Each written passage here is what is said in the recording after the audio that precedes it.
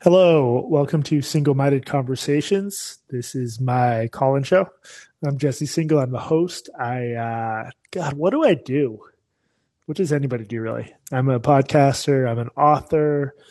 I'm a journalist. A gadfly. I'm a Twitter addict, and I'm coming to you live from New Orleans, part of a road trip I'm on. I came back to my place because I was supposed to record an episode of Blocked and Reported, my podcast with Katie Herzog. Then she bailed on me. So now I'm here all alone talking to you guys, and you win as a result. Just some housekeeping stuff out of the way. Few other episodes recently you might be interested in. That was a very good sentence. A few other recent episodes you might be interested in. I interviewed the critic Alice Gribben on what she calls the empathy racket. Basically, this idea that a main purpose of art is to promote empathy. I talked about the new proposed standards of care for transgender and gender nonconforming youth, puberty blockers, hormones, stuff like that. And I talked about how heterodox is a silly and misguided label for journalists and academics to apply to themselves. Those are all in the show notes or will be, so you can check those out. And then Tuesday of this week, I'm talking to Batya Ungar-Sargon about how journalism became a field for rich kids and why that matters. That's the subject of her book, which I recommend, and I'm looking forward to talking to her about. This episode is mostly going to be just me taking your questions. So if you have a question, feel free to get in the queue now. I just want to go on one little rant beforehand. I saw a tweet storm by a guy named Dr. William Horn. He's a postdoc at Villanova, I believe. This was viral or viral enough that Nicole Hannah-Jones, quote, retweeted it, approving me. That's how I saw it. I just want to read part of it. Last week, during our last session of my white backlash graduate course, my students asked me if I thought the U.S. would descend into a civil war during the next decade. I replied that the current situation is much more bleak than that. Here's why. 1. Nearly a year later, the state has still failed to meaningfully punish those who carried out the deadly 1/6 assault on the Capitol, much less punish its organizers in Trump, Bannon, Giuliani, Christopher Miller, Josh Hawley, etc. Why does this matter? White backlash movements rely on a collaboration between vigilantes and the state. We see this most clearly in the local nature of coup attempts during Reconstruction and Jim Crow. Lawmakers encouraged supremacist violence and legitimized participants. I just want to talk for a minute about how crazy it is and how normalized certain forms of craziness such as this are becoming and why that's bad. First of all, comparing the federal response to the January 6 riots to the failure of Reconstruction is insane. It could be I'm fired up about this because I was actually just yesterday, I was in Montgomery, Alabama at the really excellent and really heartbreaking Legacy Museum. And like any decent treatment of African-American history, it gives a fair amount of attention to the failure of Reconstruction. I'm not going to pretend this is a major area of expertise for me, but if you're not American or just not familiar with this aspect of U.S. history, right after the Civil War, freed Black people in the South were poised to they're very eager to become participants in a new multiracial democracy. They raced to get themselves educated, to get their kids educated, to register to vote. There was a horrifying backlash. There were white terrorist groups, which is all they were, terrorists, who didn't want Blacks to be part of democracy. They tortured and raped and killed countless Black Southerners to deny them something that was by all rights theirs, to deny them the full fruits of the North's victory in the Civil War. The actual history is really complicated, but much of this occurred because the federal government basically didn't follow through on its promise of extending protection to freed slaves in the South. It effectively withdrew that protection, and it left the fates of countless Black people in the South in the hands of truly bloodthirsty, deranged white terrorists. It's just one of the saddest periods in American history, and we still live with the scars because things could have probably gone differently. Jump forward to January 6, 2021. I don't know if anyone remembers this the same way I did, but the federal government launched a massive investigation to apprehend everyone they could apprehend and charge them however they could be charged. It was a horrible, alarming event and a disastrous security breach, but to compare the federal government's response to January 6th to the actions it took leading up to the failure of Reconstruction is just astonishing and sort of insulting to the victims of the failure of Reconstruction. and just the way that kind of comparison is getting normalized among some members of our journalistic and academic class, I think is alarming that this is like, that's considered a fair analogy to draw. The other insane part was this quote: "Nearly a year later, the state has still failed to meaningfully punish those who carried out the deadly 1/6 assault on the Capitol, much less punish its organizers in Trump, Bannon, Giuliani, Christopher Miller, Josh Hawley, etc." To say someone like Josh Hawley, who gave a thumbs up and a fist pump to those weirdos at the rally before they went crazy, it was like 90 minutes before they breached the Capitol and so on, to say the state should punish him is not good. That's pretty crazy. I got hung up on this tweet storm just because I think this constant refrain that we're on the verge of fascism is really bad. The idea that we should use the federal government to, I guess, prosecute Josh Hawley for giving a fist pump and a thumbs up to a crazy crowd, that's pretty bad. And I'm worried about the extent to which this idea that we're on the verge of fascism or civil war just won't die, whatever the facts of the case. Like, if you think Trump was fascist, and we can set that aside, both the 2018 and 2020 elections were not good for fascism. Fascism was defeated in those cases. But when Trump wins, we're on the verge of fascism. When he loses, we're on the verge of fascism. I'm worried again where this is leading. I don't think we're going to get to a civil war, but this is not a normal way for public intellectuals to talk, and it just seems like there's this real ratcheting up of tensions. You guys should hop in the. I see some people in the queue. I'll get to you in a minute. I just want to be clear, like, Josh Hawley is a really malignant presence in American political life for supporting this Stop the Steal garbage. But can you imagine a worse thing to do if your goal is to take the wind out of his sails, to attenuate the influence of him and Steve Bannon and Rudy Giuliani, than to try to like overextend the state to punish them on the basis of questionable charges? I just think people should really think through their approach to fighting what they see as fascism. All right, that's the end of my rant. You guys are feel free to ask me questions about whatever you want. My brain is a little bit fuzzy at the moment, even more so than usual, but I'll do my best. Hello, Chewy.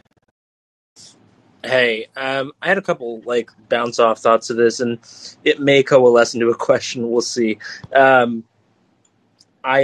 general thought is that the choice of the word fascism, like, has really become just such a bad choice of word, because there are an incredible potential other number of threats to democracy around the world, including in America, that don't have anything to do with the concept of fascism, right? There's this book, of course, like How Democracies Die, and it's really it's oftentimes a gradual process that doesn't have anything to do with the kinds of things that people cry about when they're talking about fascism. And, many of those things happened sort of like during the Trump years for sure. And it's alarming. And there is, of course, this alarmist, sort of thing throughout American history. I read one time that actually was one of the strengths of American democracy is that people do get alarmist.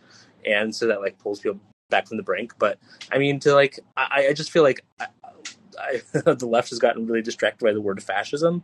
There's a great Timothy Noah article, I think, in TNR, the New Republic, the other day, where he's like, these are the saddest bunch of like revolutionaries I've ever seen in terms of talking about like the January 6th people who just basically like squabbled and cried ever since it happened and they got arrested. Well, but I just think it's important to like, I'm agreeing with you, but we can put this in context. Like, there was a horrible security breach. It's terrifying they were able to do that, but they were mostly schmucks. There was a character involved here called the QAnon Shaman. And this is not like Reconstruction failed because the fascist terrorists won. They won. They really controlled. Yeah. Something gets me about the inability to understand that like the threats facing us in 2021 might not be the threats facing us hundreds of years ago. And I think people want to live in like 100%. Yeah. Anyway, sorry. No, yeah, I mean, I feel you on that. It's like people sort of exist in their intellectual interests, which is understandable. And I think like we're all creating stories in our mind, right? That's just what we do as humans. And you can get kind of trapped within your story. And I think that's what a lot of people do. I just like when I did this whole fascism thing throughout the Trump years, I just kept thinking like, okay, I get it, it's fine to be alarmist, but I like you're gonna have to prove a whole lot more before I be able to I'm able to see this for fascist. And clearly, this didn't coalesce into a question, but just I was wondering if it was going to, and I thought there was something there, and there probably was that I've already forgotten. But yeah, I mean, I guess I just want to like bounce off that. No, I definitely agree with you. Thank you, Chewy. I don't know if I'm going to pronounce your name right. Adieu? Did I get that right? Adieu? Who I believe is a first-time caller. Adieu, you're going to want to unmute your microphone. All right, I'm going to skip to Gus. Gus, what's up? Hi. Hey. Fascism might be the wrong terminology here, but I have a couple of remarks, which is I don't think it's right to view January 6th in a vacuum, which is how you seem to be phrasing it. I think it has to be viewed in the context of, 3 months and maybe 6 months of Trump and his allies very openly saying how they plan to spin the election outcome. And that includes both everything leading up to the election, includes all the litigation in the months after the election, and culminating in January 6th.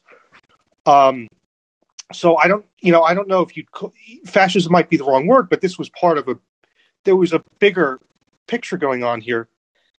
And the other comment I have is I think, you talk about this, and I've seen, for instance, Glenn Greenwald post about this, and he's right, which is he sort of laments that, as you put it, it's a bunch of schmucks who are the ones who are facing, prison time and fines right now. But if you're going to lament what's happening to them, I mean, you sort of saying nobody's responsible. Right. If you're then critical of the idea that maybe someone like Giuliani needs to be investigated or Bannon, obviously the Hawley thing sounds a bit more questionable. And I guess the third comment I have is in terms of what people's fear is going forward is, what will you call it if come 2024 you have Republican officials in various positions at both the state level and then ultimately at the congressional level who refuse to certify an election? Those are all good questions. Well, let me start with the first one. I mean, Trump telegraphed for a long time that he was going to say the election was stolen from him, whatever the results were, and that coalesced into a pretty bad conspiracy theory that we're still dealing with today. But to me, there's an element of fighting the last war. If you're going to pretend this is really at root about white supremacy or fascism, I mean, I think we agree on that. If you want to, it's just we don't need to call it fascism or I mean, if the question is it bad and a threat? Yeah, I just cannot imagine a worse way to fight that threat than to saber rattle about arresting Josh Hawley. This was in my note. Look, if evidence came out that Steve Bannon did something truly illegal or Rudy Giuliani did something truly illegal, but the bar there should be pretty high. You're talking about the federal government prosecuting people. These are people I completely loathe, but I just think like it's much more difficult to try to actually figure out how to not have a society where a significant chunk of the population believes truly gonzo stuff. And I think I just question this tactically. I don't think I'm questioning whether or not it's a threat. I just think people are sort of maybe misdiagnosing it, if that makes sense. Maybe, but then the other point I would raise is that, we may not have effective laws on the books, and I don't know how you would craft effective laws for this, but January 6th looks a lot like proof of concept of stochastic terrorism. Well, yeah, but you can. I think you can't outlaw people saying an election was stolen, because maybe at some point an election will be stolen, or maybe there's. Oh yeah, sorry, go ahead. No, I know that, but the point is that we now have this this framework through the internet where you can propagate bad ideas, for lack of a better word, and gin people up into acting out in the real world in ways that didn't exist 10 or 20 years ago. Sure. And I'm of the opinion that there is no legal solution to that wouldn't cause more harm than it would prevent. I'm okay with like limited solutions involving some of the worst conspiracy theories getting aggressively pulled down, although I think it's a game of whack-a-mole. But well, I'll let you go after this, but do you have something in mind that you think should be sort of the policy? No, I don't. Yeah. I think that we as a society might have to entertain the idea that this hands-off approach might not be viable for the long term. Do you think it's been hands-off though? Because my sense is the major platforms have made a pretty, sometimes clumsy, but they try to address right-wing misinformation. It comes back to the issue of that the only people who get really punished are the schmucks. Yeah, that's true. If you don't, well, because the schmucks they're schmucky enough to break the law in a way Steve Bannon might not be. But it's if you put out a call and you know that a certain percentage of the population is unstable and prone to believing stuff, and you have a big enough microphone, no one should be surprised to have outcomes that look like this. Sure. I just don't think there's a response that wouldn't. There's a lot of speech that could rile people up. You can't make a law against riling people up. I think there's a specific reason courts in the U.S. have ruled so narrowly in terms of what's fighting words and stuff like that. But you're giving me a lot to think about. I do want to make sure I'm taking this seriously, and I appreciate the call, Gus. Yeah. All right. Thank you. Colin, what's up? Hey, Jesse. I was just curious about what you thought of the response to January 6th. Specifically, kind of dovetails into what other people were talking about, but the legal response as far as who was charged and the severity of their charges. From what I've seen, I believe the QAnon shaman seems to have been handed out sort of a longer jail sentence than a lot of the people that were ostensibly doing the same thing as him. And from all I can tell is that it was because of optics. He was probably he was kind of the face of the movement. He was the one that you saw in all the pictures. So yeah, he got the longest jail time. And what would an organization like the ACLU say about that fact a few years ago, that somebody's being punished for optics instead of the crime that they committed? Yeah, I mean, I think baked into the criminal justice system is that prosecutors have a lot of discretion to do that. It's not fair, and I haven't followed all the cases closely enough. I'm open to the idea that prosecutors are trying to make an example of these schmucks the same way. I mean, there was a horrible history of overcharging Muslims who were caught in sort of FBI entrapment plots, like people who really could not make a bomb, who the an undercover agent would radicalize them, get them the supplies. And I think there's some similarities here where the feds tend to overcharge. On the list of excesses of the criminal justice systems that I worry about, this isn't particularly high, but I tend to be on sort of in the Glenn Greenwald camp of folks who I think we should always be skeptical, and we should be most skeptical when we are congratulating the federal government for ruining people's lives. So yeah, I guess that's my answer. And really, not to sound too conspiratorial, but when you follow the money as far as where bills are passed after this, the Capitol Police budget expanded wildly due to the result of January 6th, which is kind of an interesting development. I don't know the details about that, but I do know that law enforcement, like any other organization, like public-facing organization, has to make the case of this is why we need money, this is why we should exist. And right. I do think there's something to the idea that circa 2008 terrorists who are going to destroy America are now white nationalists. And I think in both cases, there are serious instances of serious terror plots. But what's amazing is, especially with things like the the Governor Whitmer in Michigan, this plot that really fell apart upon further inspection. Like, I do think they exaggerate. And I hate when liberals who, if the defendants were Muslims, would rightly be saying, I want more details. I don't trust you to tell the truth in charging documents. I just think you should have that same degree of skepticism now. But yeah. Yeah, I think the Whitmer plot, there were more FBI informants than there were actual people who were charged in the plot, which is it's kind insane. of People should funny thing. Go back if you haven't and read. I forget who wrote it, but some of the New Yorker's coverage of like the most grotesque excesses of the war on terror around like 2008ish. It's incredible. Anyway, thank you for the call, Colin. Yep, thank you. Joshua, what is up? Joshua, you got to unmute.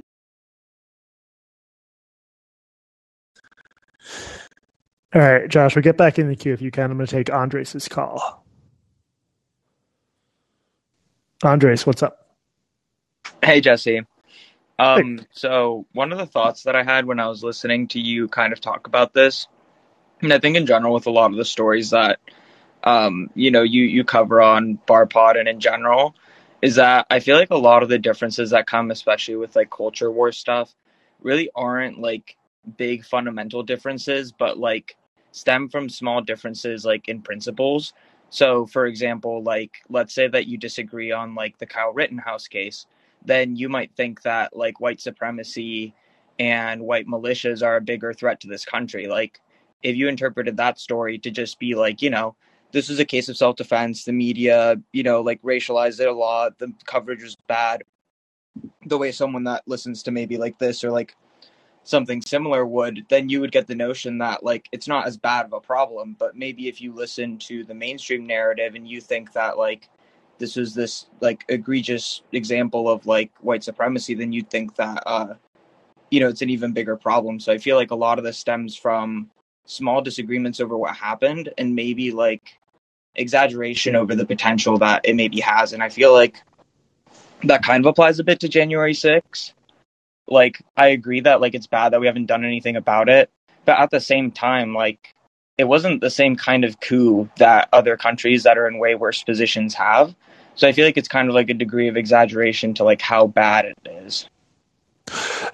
I think that like something can be very, very bad optically. The fact that people who wanted to overturn the result of the election were able to storm the Capitol and gate entrance to it is just a catastrophic embarrassment for the U.S. Part of my problem with calling it like an insurrection is, I mean, I guess technically it was. It's just it was not a legitimate coup attempt. I mean, everyone who was there walked out when the police showed up. They didn't barricade themselves there. They didn't try to shoot anybody. All the deaths came from that one Ashley Babbitt woman who rushed into cops with guns drawn, which is not something you should do. And then there were like, I mean, I shouldn't laugh. There are people who are dead, but there were heart attacks and overdoses. This was like a very motley crew.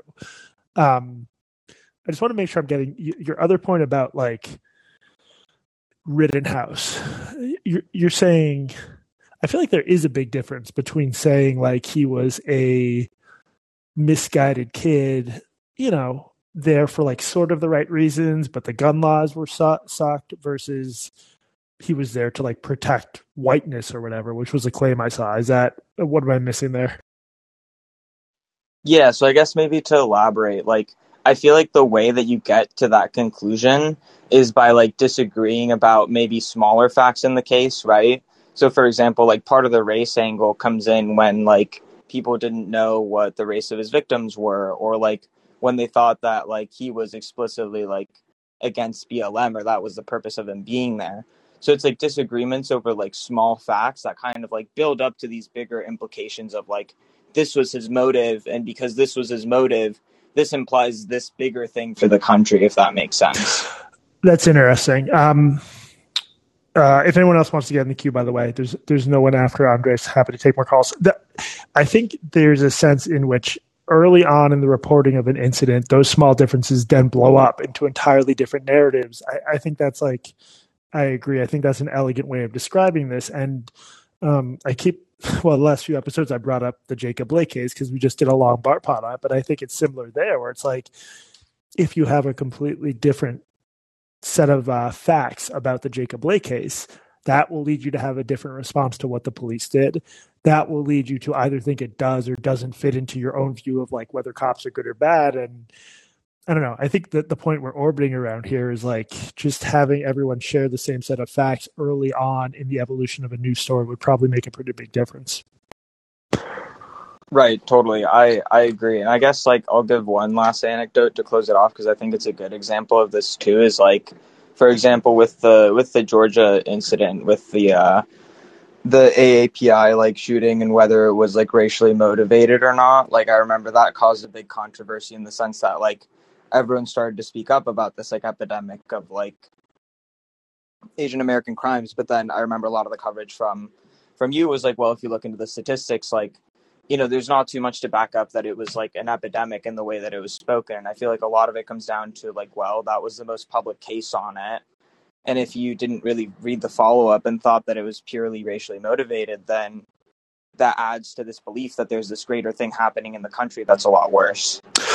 Yeah, I think that's a good example of like why I sometimes get a bit too hung up on these fights and think these fights over fairly subtle matters of fact are important. Like, so I forget how many, but I think he killed at least 2 or 3 white women, the Georgia guy, in addition to maybe 5 or 6 Asian ones. And then if you look at the details of the other cases, there was a small subset of what appeared to be genuine hate crimes, but in many cases, these were random attacks by like homeless, mentally ill people or random robberies against vulnerable victims. And again, I bet if you asked a lot of people, they would think that there was a string, a scary big string of genuine, indisputable hate crimes. And again, you see like the misunderstanding blossom from just different sets of facts. And I don't know. I'm worried I'm going to be writing and talking about this increasingly bifurcated news landscape for years now because it feels like it's getting worse and worse. Yeah, it's a depressing time on that front. Hey, thank you, Andres. Mickey, how's it going? Hey, Jesse, how are you? I'm good, Mickey. How are you? Good. I'm gonna see if I can get this idea succinct in my head. Just kind of going off what you guys were both just talking about. I feel something I've thought a lot about with Trump is like, I think we're in this very particular place where, you know, people that sort of, you know, I think like you and Katie feel like it's just like, it's like both sides are just, it's like Trump is terrible. He's the worst guy to come in and be the like, you know, wrench in the works of things to kind of like reset things, but he's the guy that everybody went with. And then on the other hand, you just have like people that are just, you know, just being completely insane and finding, you know, terrible oppression and everything and you know, at every turn. And I think part of the issue is that right now people see the other side. People are just like, they're fascist or like they're socialist or they're communist or something like that. So people have these super hard definitions of the other side. And I think that they sort of fail to understand like it's like people. So I know so many people, I didn't, you know, I would never vote for Trump, but I know so many people that think that anyone that voted for Trump is evil because they're just like, he's a racist. And they look at something like his the Muslim ban, which in my opinion is probably the worst thing that he actually ever really did, like said/did, because he didn't really accomplish that much in the grand scheme, if you think about it. But so somebody like me that would never vote for him would see that and just be like, that's fucking super racist and horrible and un-American. But I think that for a lot of people that would never vote for him, that are very much on the left, they would see that and they would be like, that's the red line. How could anyone ever vote for somebody that would say something like that? And I think it's a completely reasonable sort of gut level reaction. But then I think that they fail to understand how many people that probably like something like that probably doesn't even like matter to them, or like it doesn't come up on their radar. Do you know what I mean? No, I've thought a lot about this. So Trump has a small No, Not, no, no. Trump has a handful of like pretty bigoted things. There's that. There's the thing about Mexico sending their rapists. I mean, he proposed. I hate when people try to whitewash this stuff. He proposed while running for American president that we should ban all Muslims from entering. That's like the definition of bigotry. And yeah.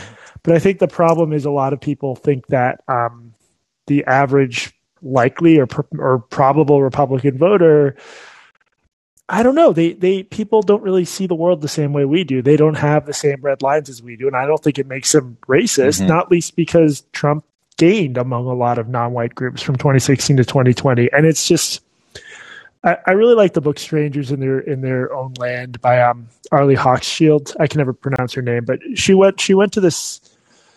I think it's Lake George, Louisiana, and she talked to Trump voters. She's a Berkeley professor, and she came up with an account of how they came to support the GOP and all these politicians who had, in many cases, destroyed like the bayou in their backyard because of lax environmental policy. She came up with a version of how they came to be Republican voters, where she would tell them, "Here's why I think you vote GOP," and they would say, "Yeah, that's right." She came up with a story that they themselves recognized, and I think, as hard as it is for me to understand why people vote for Trump, although I increasingly understand that some people just do it as a fuck you because they really hate the way the left presents itself, and a small Yeah. part of me is sympathetic to that. I think it would really help to try to come up with a mental model of Trump voters that is maybe a little bit less like I'm a crazy racist or I hate Muslims, because that none of that worked. Like, it doesn't convince anybody. It isn't how they see themselves, and I think you're right that there's a way to not excuse it, but also like not let the conversation stop there.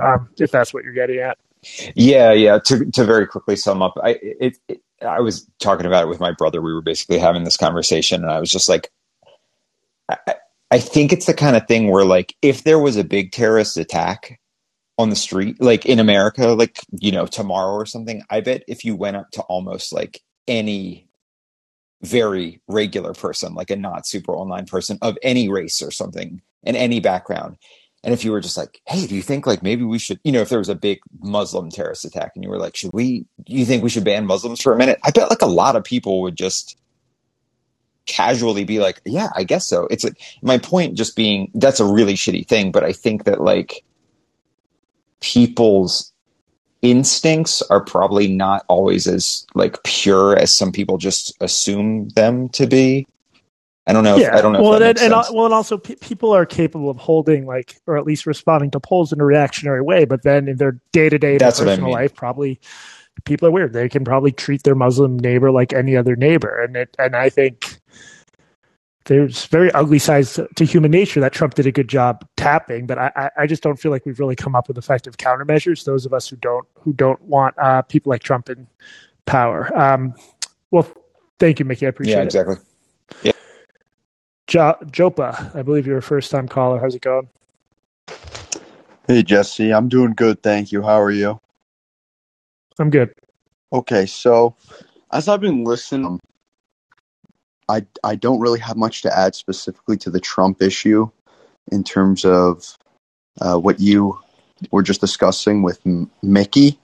But I just want to ask a question to you and to basically everybody else in this call, and that's basically in terms of when I was listening to you guys talking about your issue, I believe that as a society, we're focusing way too much on macro in terms of you for GOP or Trump. And I believe that a big issue in American society and in modern society is the emphasis we're putting on explaining the individual with masses by Yeah. basically saying you're able to sum up why people would be voting one way or another based on groups. So that's one thing that I think is unfair of us to do when we're discussing these issues. Another thing I'd like to add is personal responsibility and everything. So when we were talking about like Kyle Rittenhouse earlier, and when we were talking about Trump even being bigoted, while it is easy to see people as bigoted because he certainly said bigoted things, and I have no doubt that he probably is bigoted. He comes from like a higher society in New York City, the most segregated city in America. Manhattan is the most segregated area in America. But I think that we're focusing heavily on wholes in terms of the entire population, or just in every issue, every social issue. We tend to focus too much on wholes when in reality, like, let me ask you a question. Like, when you're dealing with a problem that like voters would face, like if you're dealing with a financial issue or a medical issue, it's all on you when it comes down to that issue. Like, things happen. So do you think that, basically to sum up my redundant point, is do you think it would be beneficial to Americans and to like everybody on a whole if we started focusing more on personalized issues and fixing like our own problems rather than discussing whole socioeconomic issues? Yeah, thank you. That's a good question. I think I just view the two as like very closely connected. I mean, I just recommended that book, Strangers in Their Own Land, and that was a case where people's personal sense of their responsibilities and their political allegiances had a lot to do with like, you know, what they saw as the EPA's role in interfering with their ability to hunt, or a local politician, a local oil company's ability to give them a job, stuff like that. So I see you drop that. I don't want to not duck your question, but I just view as like personal issues as totally connected to structural ones, frankly. I think that's like one of the big reasons I'm, I'm still a lefty. Shauna, how is it going? Can you hear me? Did I do this correctly? You did it correctly. You're loud and clear. Okay. I thought I would just preface this with two quick things. One, I'm a total normie. I think that's the term that y'all use on Bar Pod, so I apologize from the get-go. No, normies we need more normies in public community life. Thank you. Yeah. So please don't skewer me. And then secondly, long-time Bar Pod listener, first-time call-in, and I'm basically just doing this as a way to get to Katie because we're actually neighbors, and I keep wanting to get her over here for board games. Because just show up at her house. I'll send you her address. It's fine. Yeah, we're on the same island, but technically it's a peninsula, but she won't explain that. So yeah, we're neighbors. So I'm way too normie, but I do drive a Subaru, so maybe I'm cool enough for her. Anyhow, just to give a somewhat different perspective, again, as a normie, I do consider myself a classical liberal, small L. I did not vote for Trump, but I do vote for both Republican and Democratic candidates. And I can tell you, as someone who, obviously I live in Washington State, you know, we talk about I would call it fear associated with Trump because of his mean words and his big orangeness and everything about him, that these words that come out spew out of his mouth and that he types. But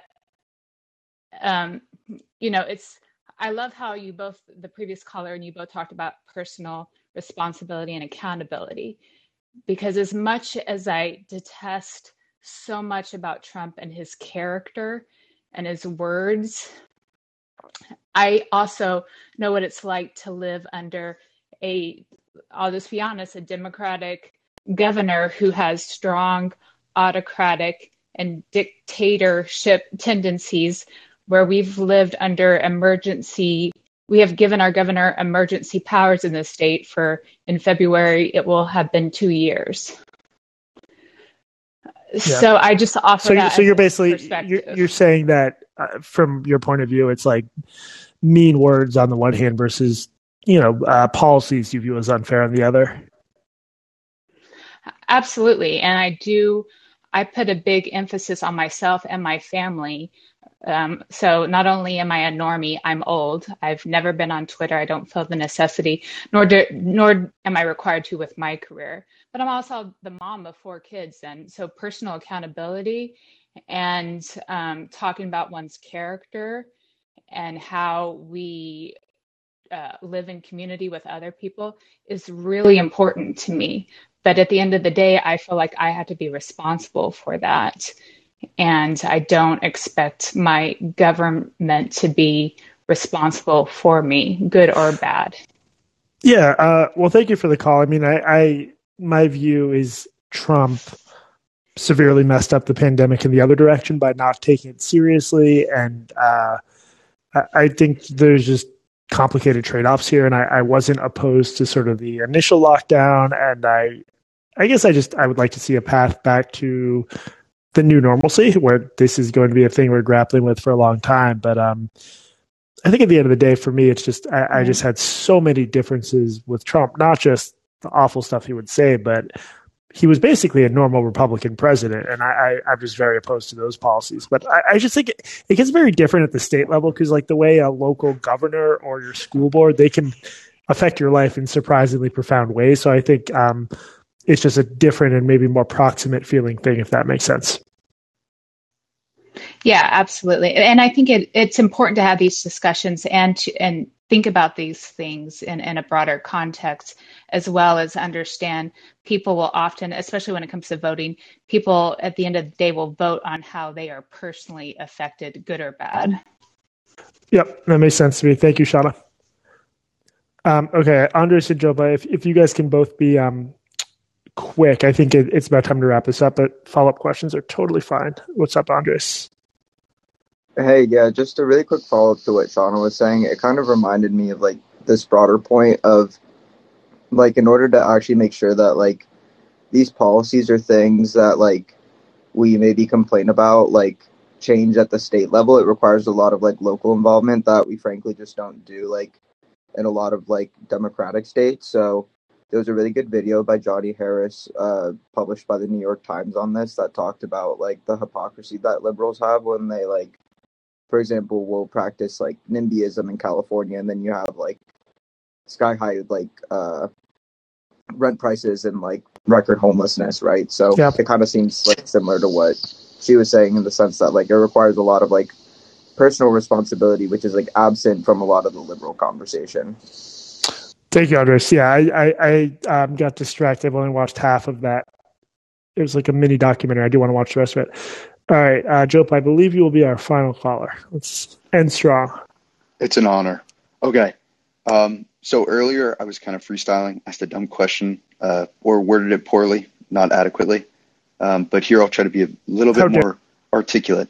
So we were talking earlier, Andres just touched on it about personal responsibilities. I was going to try to allude to a question about the pandemic with that, but I didn't do it well because I'm not a good talker. But with the notion of and the pandemic and the government's response, it's of my opinion, and I just want to know what your opinion on it is. I think the lockdowns are the exact opposite of responsibility to the people because if people had personal responsibility, they would be able to take the steps that they deem necessary for themselves to end it or to minimize their own risk to COVID. But when we have a government basically holding the hands or worse, punishing the people by enforcing lockdowns or by enforcing restrictions like basically mass surveillance levels in terms of vaccine passports, it's detrimental to society. You're basically raising, I'm not going to say children because they're adults, but you're changing the temperament of individuals in society by removing their personal freedoms in terms of quote unquote safety and health. So I was just wondering if you think, because you said you're more liberal, that the lockdowns are over encroaching, or do you actually think that we needed more lockdowns? And do you think that people aren't responsible enough to handle themselves? I think I view any difficult public policy issue as a matter of trade-offs, which is like a really boring answer, but like, I don't know. I went to grad school for public policy. This is what we talked about. I think in the early days when we didn't understand what this virus was and we had limited treatment options and no vaccines, I think a lockdown, something like what we had, which did vary a lot from state to state, was necessary. I think my view has shifted recently, especially I don't really view this as a matter of like, in one move, you're encouraging personal responsibility. The other move, you're infantilizing people. I just think it's more complicated than that because other people's decisions can affect me and my family. regardless of how responsible I am, and an out of control pandemic is an out of control pandemic. Where I do think that language makes a little bit of sense is like when you get to the point where everyone can get a vaccine if they want it, everyone can get boosters if they want it, and I think we're at that point where even even if you're fairly poor, I can only speak to New York, but there's good vaccine access in New York. You get to a certain point where then I'm comfortable talking about personal responsibility because, like, okay, at this point, I don't think we can keep establishments closed because anyone who wants this vaccine could get it, but they've chosen not to. At that point, I'm okay saying if you go into an establishment with a lot of people and you have chosen not to get vaccinated, yeah, that's where I think personal responsibility comes in. But I guess I just don't view it in that more macro sense of like by having lockdowns in the first place, the government is harming people's dispositions toward personal responsibility. Does that make Yeah, that makes good sense. And I think it's actually, you said I was viewing in a macro sense. I mean, I probably, I'm coming across as that, but I guess I'm viewing it in like a super micro sense of person to person responsibility. And the government shouldn't be like affecting that with lockdowns or policies that determine what we can and can't do. But I do agree with you now where it's completely personal responsibility. But I disagreed with you when you said in the beginning it was more necessary because I personally didn't feel that way. But I mean, you went to grad school for this and I did not. So, well, I wouldn't defer to me just because I went to grad school. We also might just have different political philosophies, which is totally fine. But either way, I appreciate the dialogue. Right. All right, guys. No one's in the queue. This was a nice 47-ish minute chat. This one was very sort of off the dome. I think I only gave 45 minutes notice. Again, this is Katie's fault, but no, I thought it went really well. The biggest thing I'll ask of any of you, if you think this show is good or you get anything out of it, is spread the word. Ask your friends to join call-in, to follow me, to follow the show. We're going to have more and more structured stuff coming up, like episodes revolving around one particular guest, in part because of this little not cross country, third of the country jaunt I'm on. I've been a little bit less like able to plan stuff, but it's been really nice at the end of a day of travel to just be able to do these shows, and I really appreciate them. And I do hope you will spread the word and reach out to me either via the messaging function or there's other ways to get in touch with me. It's no mystery. If you have ideas of guests or of topics I should cover on the show. Thank you so much for listening to Single Minded Conversations, and we will talk again soon. Bye.